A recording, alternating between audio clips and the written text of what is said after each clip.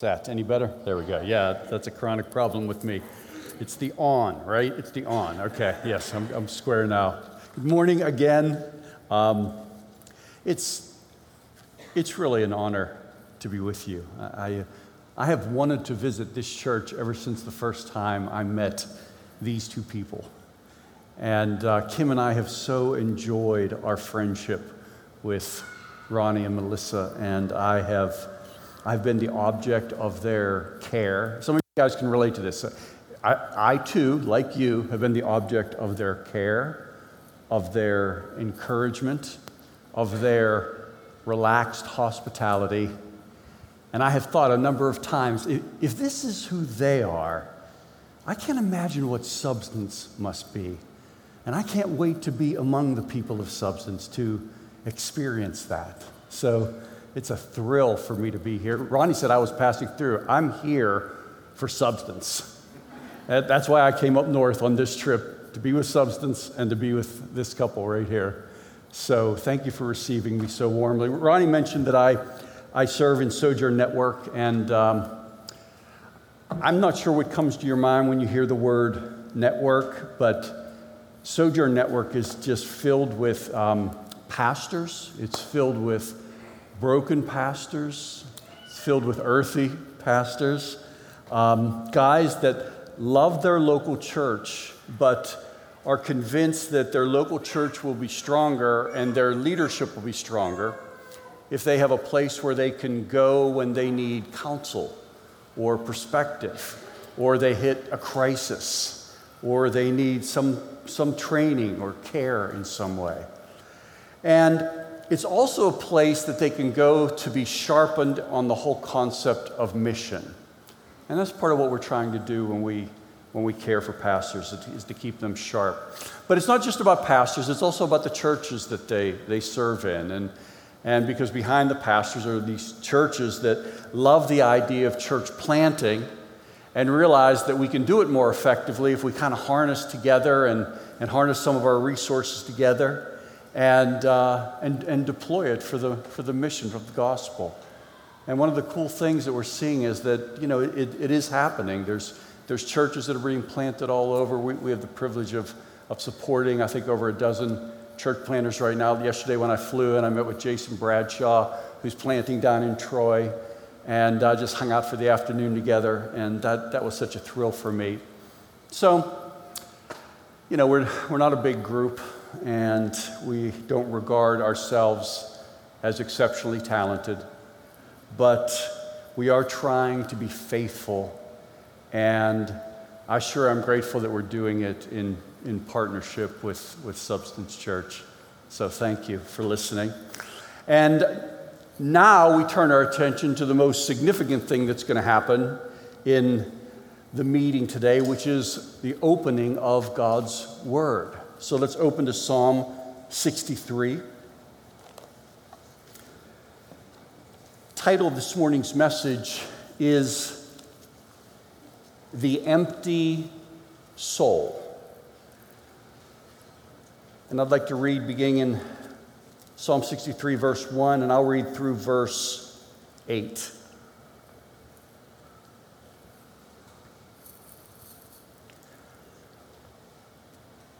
O God, you are my God. Earnestly I seek you. My soul thirsts for you. My flesh faints for you, as in a dry and weary land where there is no water.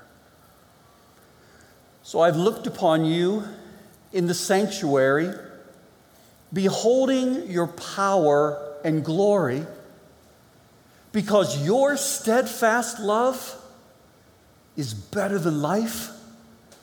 My lips will praise you.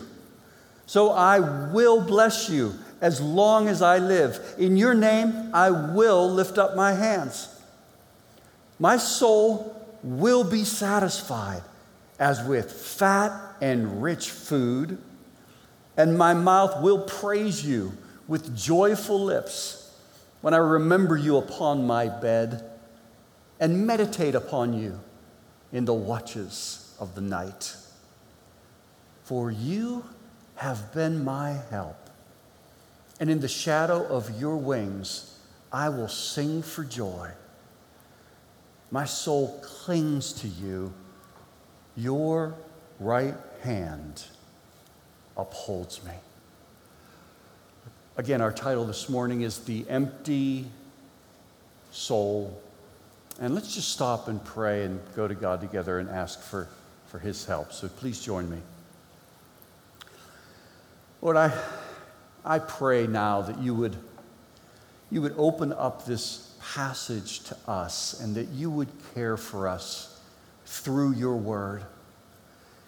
And that you would speak this morning in a way that would compel us and be drawn to you, and give us a fresh vision of your love and your care and your compassion for our life situation. And we pray all of these things in Jesus' name. Amen. Let me begin with a question this morning. When was the last time you felt hollow, vacant? You know, like all of the spiritual life had just been flushed right out of your system. Maybe you're sitting there, you're saying, oh, that's today. That was this morning. That was how I woke up this morning. That's how I came here. You're here and you feel empty, like a dry well, like emotionally parched. And any idea of the love of God, you recognize it theologically, but you don't have any existential experience of it. It seems lost to you. It seems foreign to you. It just isn't mapping onto your reality right now.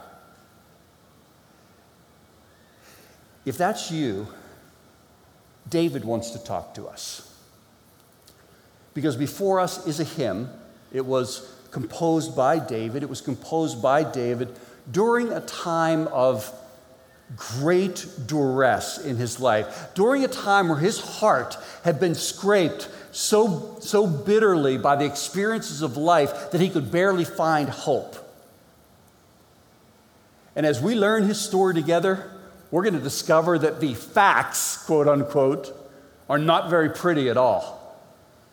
For instance, fact: Absalom, David's son, had stolen the heart of the people through an act of betrayal and had himself declared as king. Fact: the son was now trying to exterminate the father. The son was trying to assassinate the father. Fact: David was set adrift. David was running for his life. David had to flee where he led, flee the king's residence, flee the city, flee with a small group of people.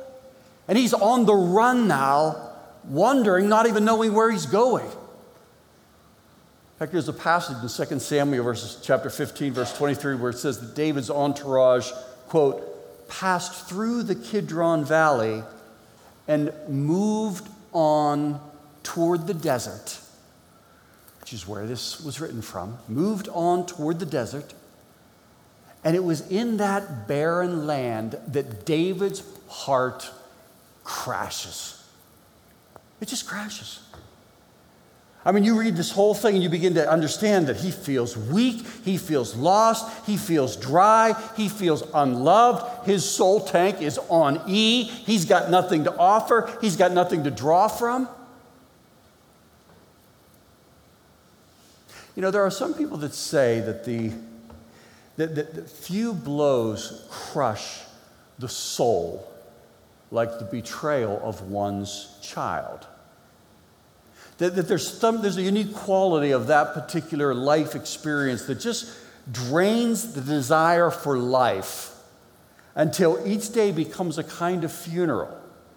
You know, a kind of funeral where you mourn the death of what our family should have been, what our family might have been. Listen, that's where David is. Right there, right then, as he's writing Psalm 63. Because it's in that hour of darkness that David composes this song. And what this song does is this song embodies how David will respond in this dark night of the soul. And as we study it together, there is one kind of overarching theme that I think emerges from it. I'm going to put this in my own words, but I think it's a theme that it kind of redounds through the psalm. And I'm going to say it this way. It's that empty is as empty does. Let me say that again. Empty is as empty does. Now, that phrase is probably going to hit you in one of two ways. Either you're going to be sitting there saying, huh? You know, what are you babbling about up there, Ronnie? Has this guy been vetted? Do we really invite this guy to speak? Or you might be sitting there saying, you know, that sounds like that Forrest Gump thing. You know, with Forrest talking to his mom, and Forrest always felt like he was stupid, and he was convinced he was stupid.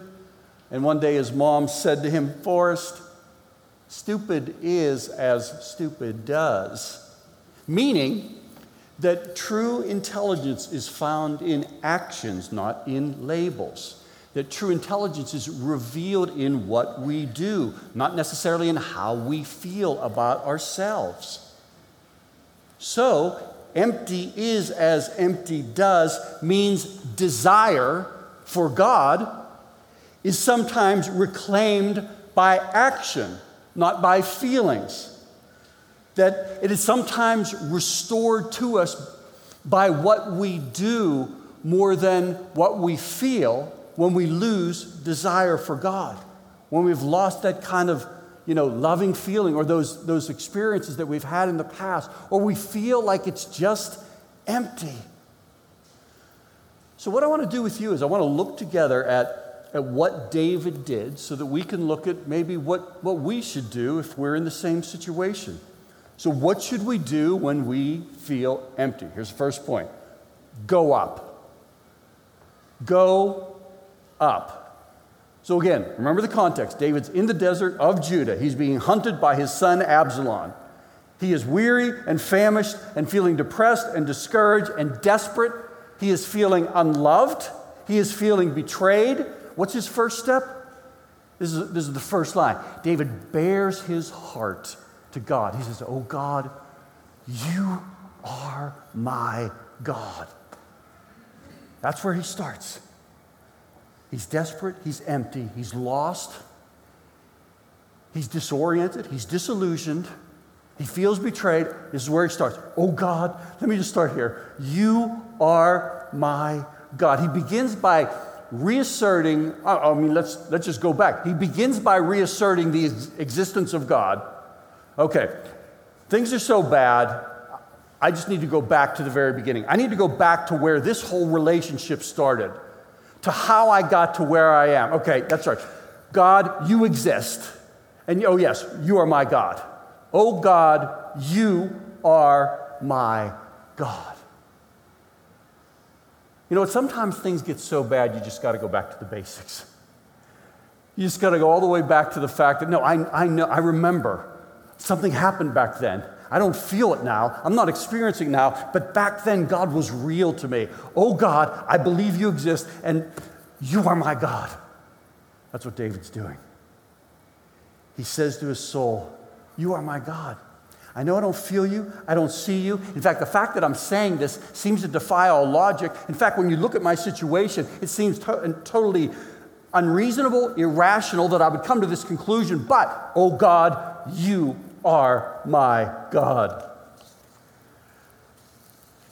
I love the way John Calvin said of this psalm. He said, David does more than simply pray. He sets the Lord before him as his God. I love that idea. He sets the Lord before him. See, David has become aware of his drift.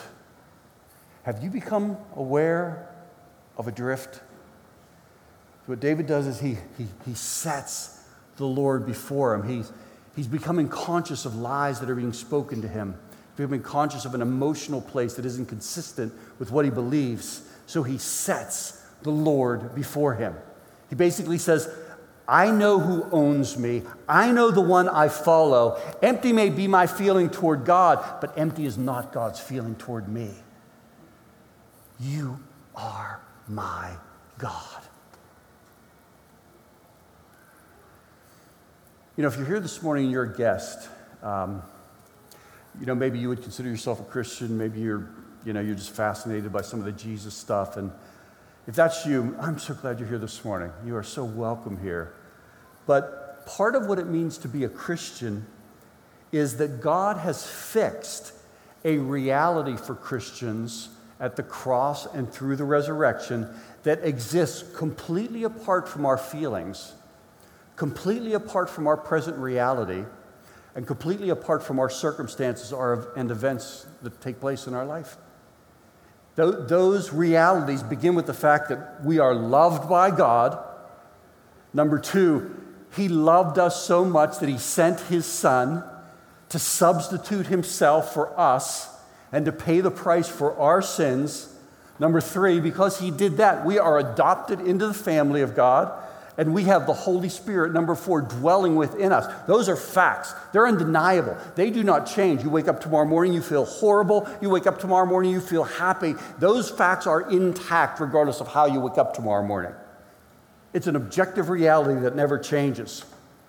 Which means that we kind of plugging into where David is, because David's basically saying, you know what? I may be empty toward God, but God is full toward me. I may feel empty, but oh God, you are my God. And I think there's some deep stuff that David is going to when he's coming to that conclusion. There is a sense where by going up, David makes God the answer to empty. You know, we're always looking around for what the answer to empty is supposed to be. Because when our desires are empty, our heart reaches for what's most available, what's most comfortable, what's gonna get us through easiest. And we find ourselves kind of unintentionally altering verse 1 and starting to replace it with other things. Oh, job, you are my God. I'm going to look to you. I'm going to retreat into you. I'm going to withdraw into you. You're going to be my sanctuary. You're going to be what serves me. You're going to be able to get me through this. Oh, entertainment, you are my God. Oh, social media, you are my God. And here's the mystery of this whole thing. It can be good things. It's not like it's just things that might be horrible. It could be, oh, spouse. I'm going to make this, oh, kids, I'm going to make this all about you. I'm just going to make this about my family. I'm not even going to look up. I'm just going to look at them. I'm going to pour myself into them. And we have this swapping that goes on. But David's saying, you're my God. Earnestly I seek you. My soul thirsts for you. My flesh faints for you. My body aches for you. I love the way another commentator said, David's whole being is restless and unsatisfied without God. That's where he is. Because David knows something that you and I often miss, and that is that lost desires can only be found in God. So he goes up. He feels empty, he goes up. And there's one other thing I want to pull out of this idea of David going up. Because by going up, David is signaling something else that he knows in the back of his mind. And that is that David knows that God is the one who put him in the desert. See, when we cry out to God in the desert, one of the things that we're doing is we're rightly recognizing his role as king, his role as sovereign, and his role as being in ultimate control of the events of our life. And that's really important to reconcile within our soul, because there is such a temptation in a situation like this to swap God out and see only Absalom, as if Absalom is the one that's really driving all the events of your life. And you know what I mean by Absalom there. You know, in Scripture, Absalom is certainly first and primarily a person. But Absalom is also that unexpected blow that you never imagined in 100 years that you would have to sustain. Absalom is that unexpected twist that diverts you from the life that you expected to have. You know, David is king. David's ruling over the kingdom. Life is wonderful for David. Next thing you know, he's fleeing. He never in 1,000 years expected it, with all the promises that he was sporting all the time, that he would ever be in this position. And yet he's being completely diverted from the path that he expected to be on. And the decision of another person in his family set off this chain of events that delivered him to a place that he never imagined he would be. David never expected the betrayal of his child. Who expects that their child is going to turn on them to such a degree that they're going to try to kill them? David never expected the loss of his home. He never expected to be displaced, to be wandering in the wilderness, in the desert, feeling like he's fleeing from his life, and he looks around, and it used to be that the whole kingdom was around him, thousands and thousands of people, and right now there's about 20 folks that are around him.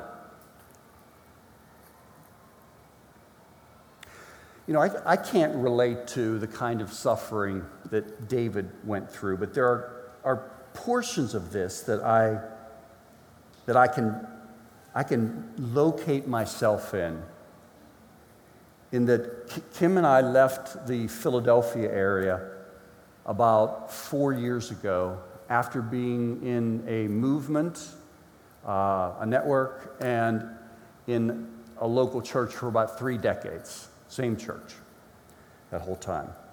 And the network, the denomination that we were part of, had unexpected problems and unanticipated challenges and mistakes and sins and ignorance. And by the way, that's just me. That's what I contribute. I'm not even talking about other people and what they did. That was just what I was bringing to the party. But it all converged to deliver Kim and I down to Florida in our 50s, where we had always expected that we would live for the rest of our lives up in the Pennsylvania area. And I'll be totally honest with you to say, I had to struggle with feeling almost defrauded by God. Because I felt like I had to wrestle through this part where I felt like there was this sense where I was unaware that I had created this arrangement with God, this kind of implied covenant. Maybe you can relate to this. You know, we don't express it explicitly, but we have this implied arrangement with God where, God, if we do things the way we're supposed to do them, and we try to do them right, and we try to do them in our best way, and we try to live by this value system, then you're kind of on the hook because we have this transaction. You're kind of on the hook to deliver this fruit, and this fruit will deliver us to this place. And so there's a certain predictability in my life, and I can determine where I'm going to be 10 years from now because I have visions, I have dreams. And the life I always expected to have in my 50s, it just evaporated. It went away. And it left me disoriented and empty and feeling exiled. And as for feelings, I mean, I couldn't trust my feelings. My feelings were scraped raw. The only option I had was to go up.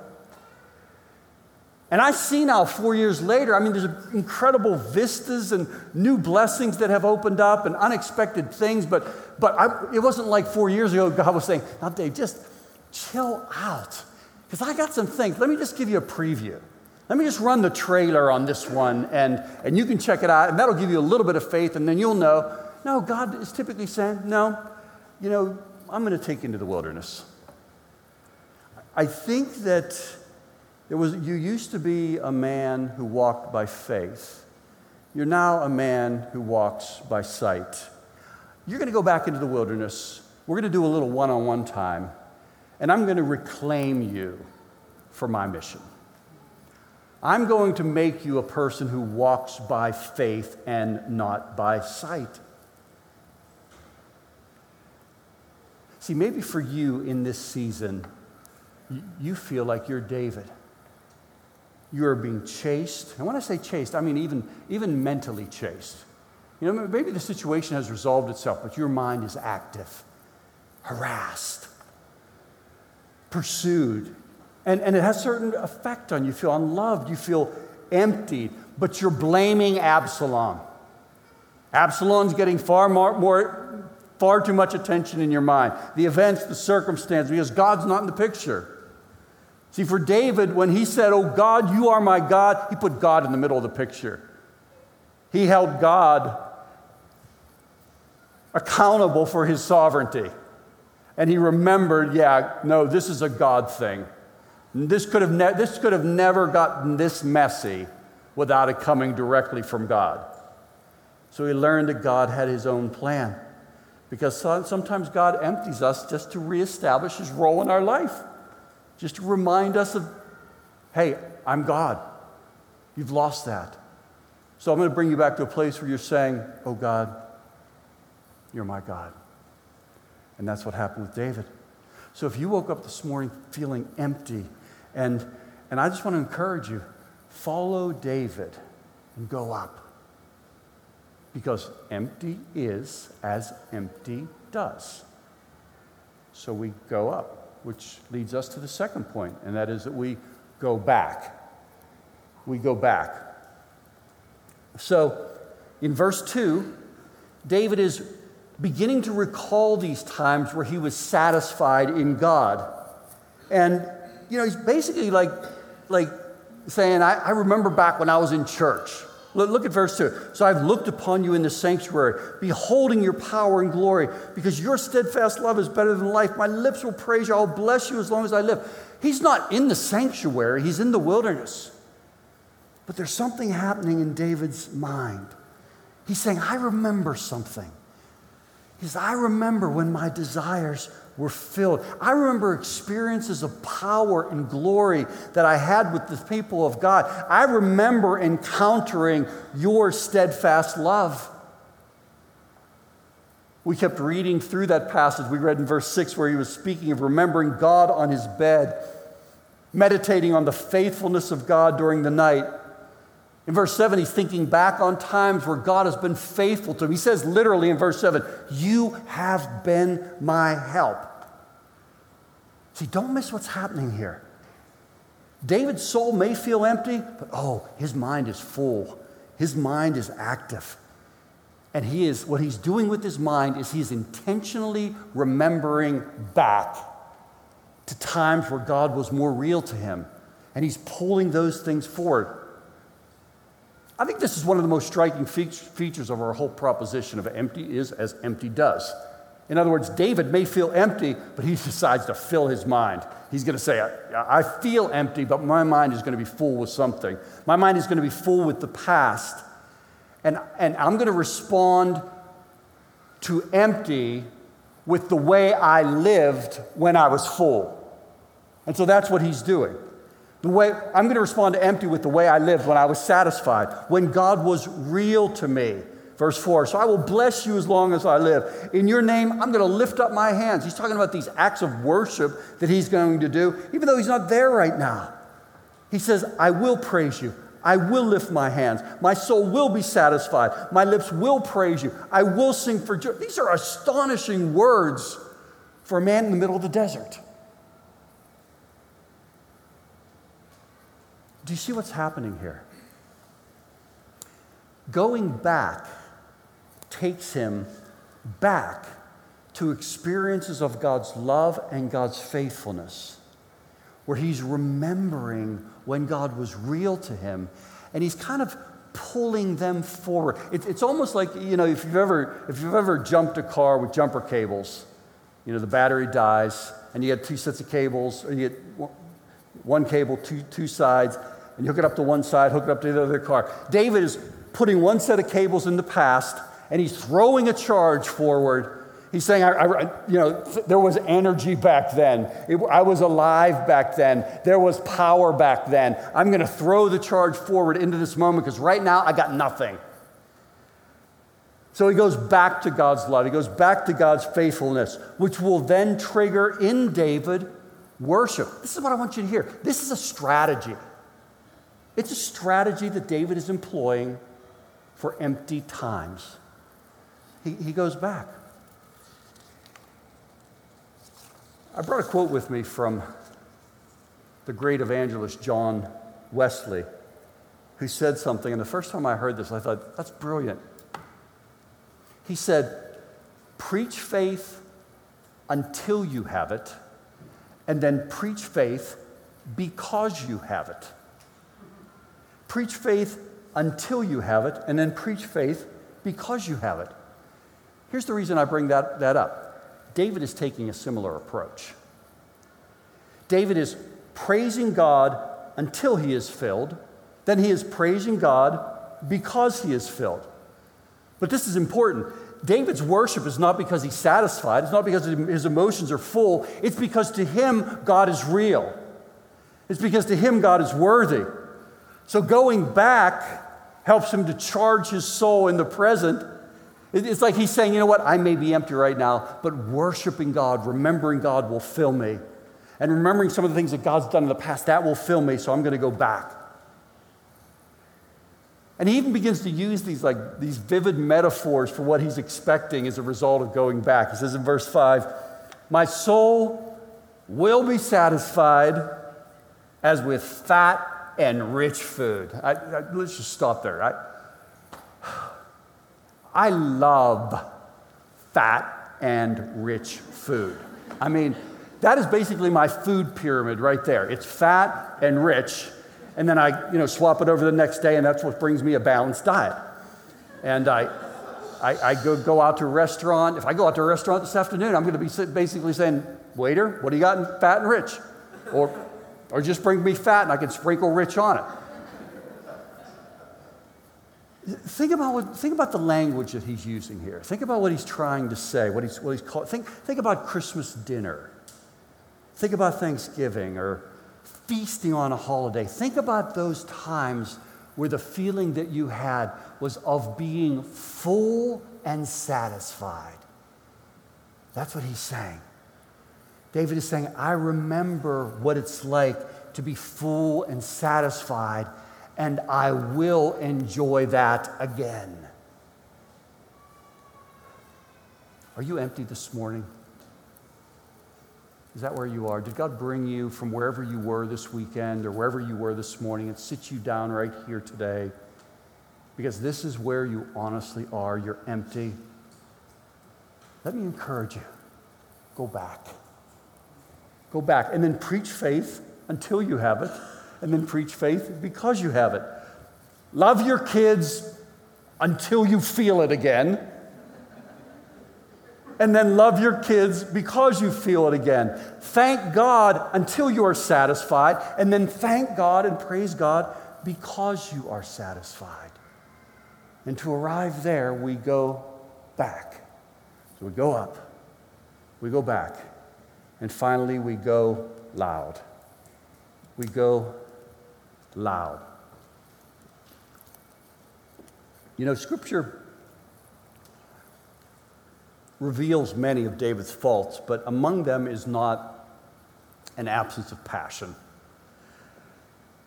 And it's funny the kind of words, the kind of language David uses, the pathos that David expresses. There is this sense that where for David, God's answer for empty is not what I can be tempted to do. You know, we begin to feel empty. We feel like God has abandoned us, and we start to rant, or we feel victimized. We feel like God didn't deliver on his side of the bargain. But what David does is he says, I'm not only going to move toward God, but my move towards God is going to be like radical. I'm going to have this whole body response to God. Just look at the physical responses he's talking about. My lips will praise you. My hands will be lifted up. I will sing for joy again. You know, he's using these. It's almost like David is saying, yeah, I feel empty, but it seems like things are so nuts that I really have to do something that that is totally paradoxical. That just means it's an apparent contradiction. I feel one way, but I'm going to respond as if I'm feeling the complete opposite. So after going up and going back, David says, now this is my third step. I'm going to respond with strong, truth-based affections for God. I'm going to get loud. And I'm going to use my hands, and I'm going to get loud. And going loud for David seems to mean that it's this whole body response. It's not just like he's sitting in the corner and pondering and just having an exchange with God, which is legitimate. But that's not what David's doing here as a result of being empty. He's bringing something completely different. He's bringing a kind of passion. And, you got to know me to know how funny it is that I would be making this point, because I envy passionate people. I envy Ronnie. I envy people for whom passion comes easier, because that's not me. I mean, I'm Dutch. Raised Presbyterian, in Pittsburgh. My dad was a steel worker. His dad was a steel worker. His grandfather was a steel worker. His great-grandfather was a steel worker. I may have seen my dad cry once, maybe. 1960, Mazeroski hits the home run in the bottom of the ninth. The Pirates win the World Series. I think he choked up. There were a lot of emotion being expressed around our home. There was a lot of guys in my neighborhood were not convening support groups. Not that there's anything wrong with that, but they weren't convening groups where they're talking to one another about their feelings. And when their feelings did come out, it was typically in 4-letter words. That was my orientation. I mean, I could take you to a moment where before my wedding, my brother and I, we got married in a church. Kim and I, my brother and I were in the basement. We were sitting there. We're looking at one another. And I was looking at him. He's looking at me. And, we weren't saying anything. We were just looking at one another, because that's what brothers do. You don't talk a lot. You just, because you kind of you look at one another. And I remember looking at him, and I just broke down for about 10, 15 seconds. I just broke down and wept. And he's looking at me, and I kind of pulled that all together, and I was looking at him, and he was like, "What was that?" And I was saying, "I have no idea what that was.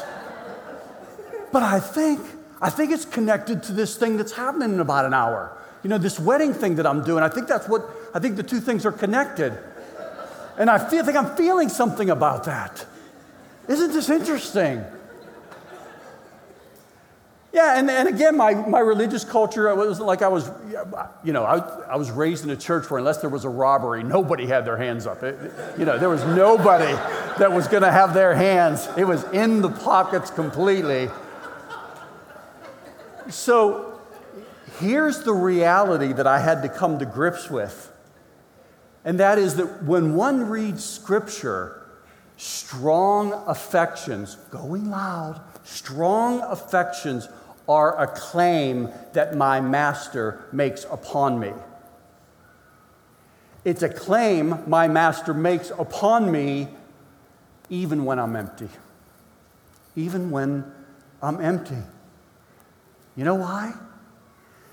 Because the heart of worship isn't simply to express present feeling. It's not simply to relate to God out of how we're feeling in the moment. It's to respond to past truth and to recognize and get excited about future promises. And sometimes we're feeling it in the moment, and sometimes we're not. But it's about the relationship. See, I don't take Kim out on a date and debate whether I'm supposed to express affections to her. I don't examine my preferences, my parents, and my upbringing, and my dad, and my personality profile. Does my personality profile really reveal that affections are consistent with how I'm created? There are times, let's be honest, you've been married for any period of time at all, you know that sometimes if you act consistent with your feelings, there's going to be a crime within the home. And sometimes you don't feel it. Sometimes you feel empty, but it's the marriage that calls forth the affections. It's not your personality. It's the marriage that calls forth the love. It's not how you're feeling in the moment. Yes, sometimes we feel empty, but that doesn't make us any less married. God says it's not about your type. It's not about your temperament. It's not about your personality. It's about our response to truth, even when we're empty, even when we're not feeling it. Do you see that? Do you see where David is? We get passionate about God, not because of how we feel, but because of the relationship that we have with Him. Not because of how we're wired, but because of what He's done by dying for us on the cross and rising on the third day. Because God was satisfied with Christ at the cross, we can be satisfied with God even when we feel empty. Because of the cross, we know what this, when verse 3 says, because your steadfast love is better than life, in Jesus, we see the embodiment of the steadfast love of God. We see it in His sacrifices for us, His service for us, His death for us. And because we've seen that love, we know that's fixed. And it doesn't necessarily always translate into good feelings each day. Now, I know some of you might be here and you might be saying, Dave, you're a nice guy, but you don't get it. The doctor called, and it's so much worse than I expected. Or do you realize there's no jobs in this area? Do you realize what's happening? Do you understand what the feeling of being so in debt creates on a man? How the crushing burden of that? Or, Dave, do you understand what it's like to be depressed? What it's like to wake up in the morning and have your eyes snap open and feel like the greatest act of courage that you're going to have in your life is simply to get out of bed. Because emotionally, you're flatline. In fact, you're below flatline. And I'm just too empty. It's just not there. And if that's you, please hear the fundamental point I want to leave you with. And that is that empty is as empty does. So when David was in the same place that I just described, his approach went something like this. I'm going to praise God until I am filled, and then I'm going to praise God because I am filled. I'm going to praise God until I am moved, and then I'm going to praise God because I am moved. I'm going to praise God until I am feeling, and then I'm going to praise God because I am feeling. I'm going to praise God until I am satisfied in God, and then I'm going to praise God because I am satisfied in God. David got loud.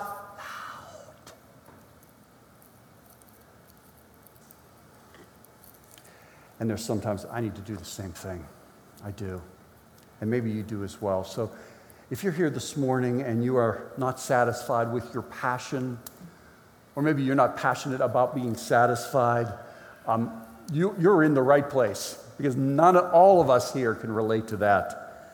But let us together, as we close, let us together draw near to God, and let's ask Him to stir our affections for Him and to satisfy our quest for satisfaction in Him, and ask Him to help us to lift our voices with a new awareness that though we feel empty this morning, God is still worthy.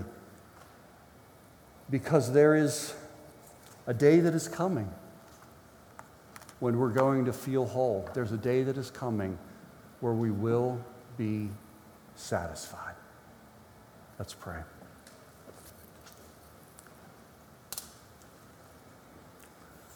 Lord, I want to pray right now for each and every person who's here and would identify with that feeling and experience of emptiness. And I want to ask you to not only uncover their heart through your word, but to now fill it as we celebrate the Lord's Supper. Fill it as we conclude in worship. Let us express our affection towards you because you are worthy. In Jesus' name we pray. Amen. For word.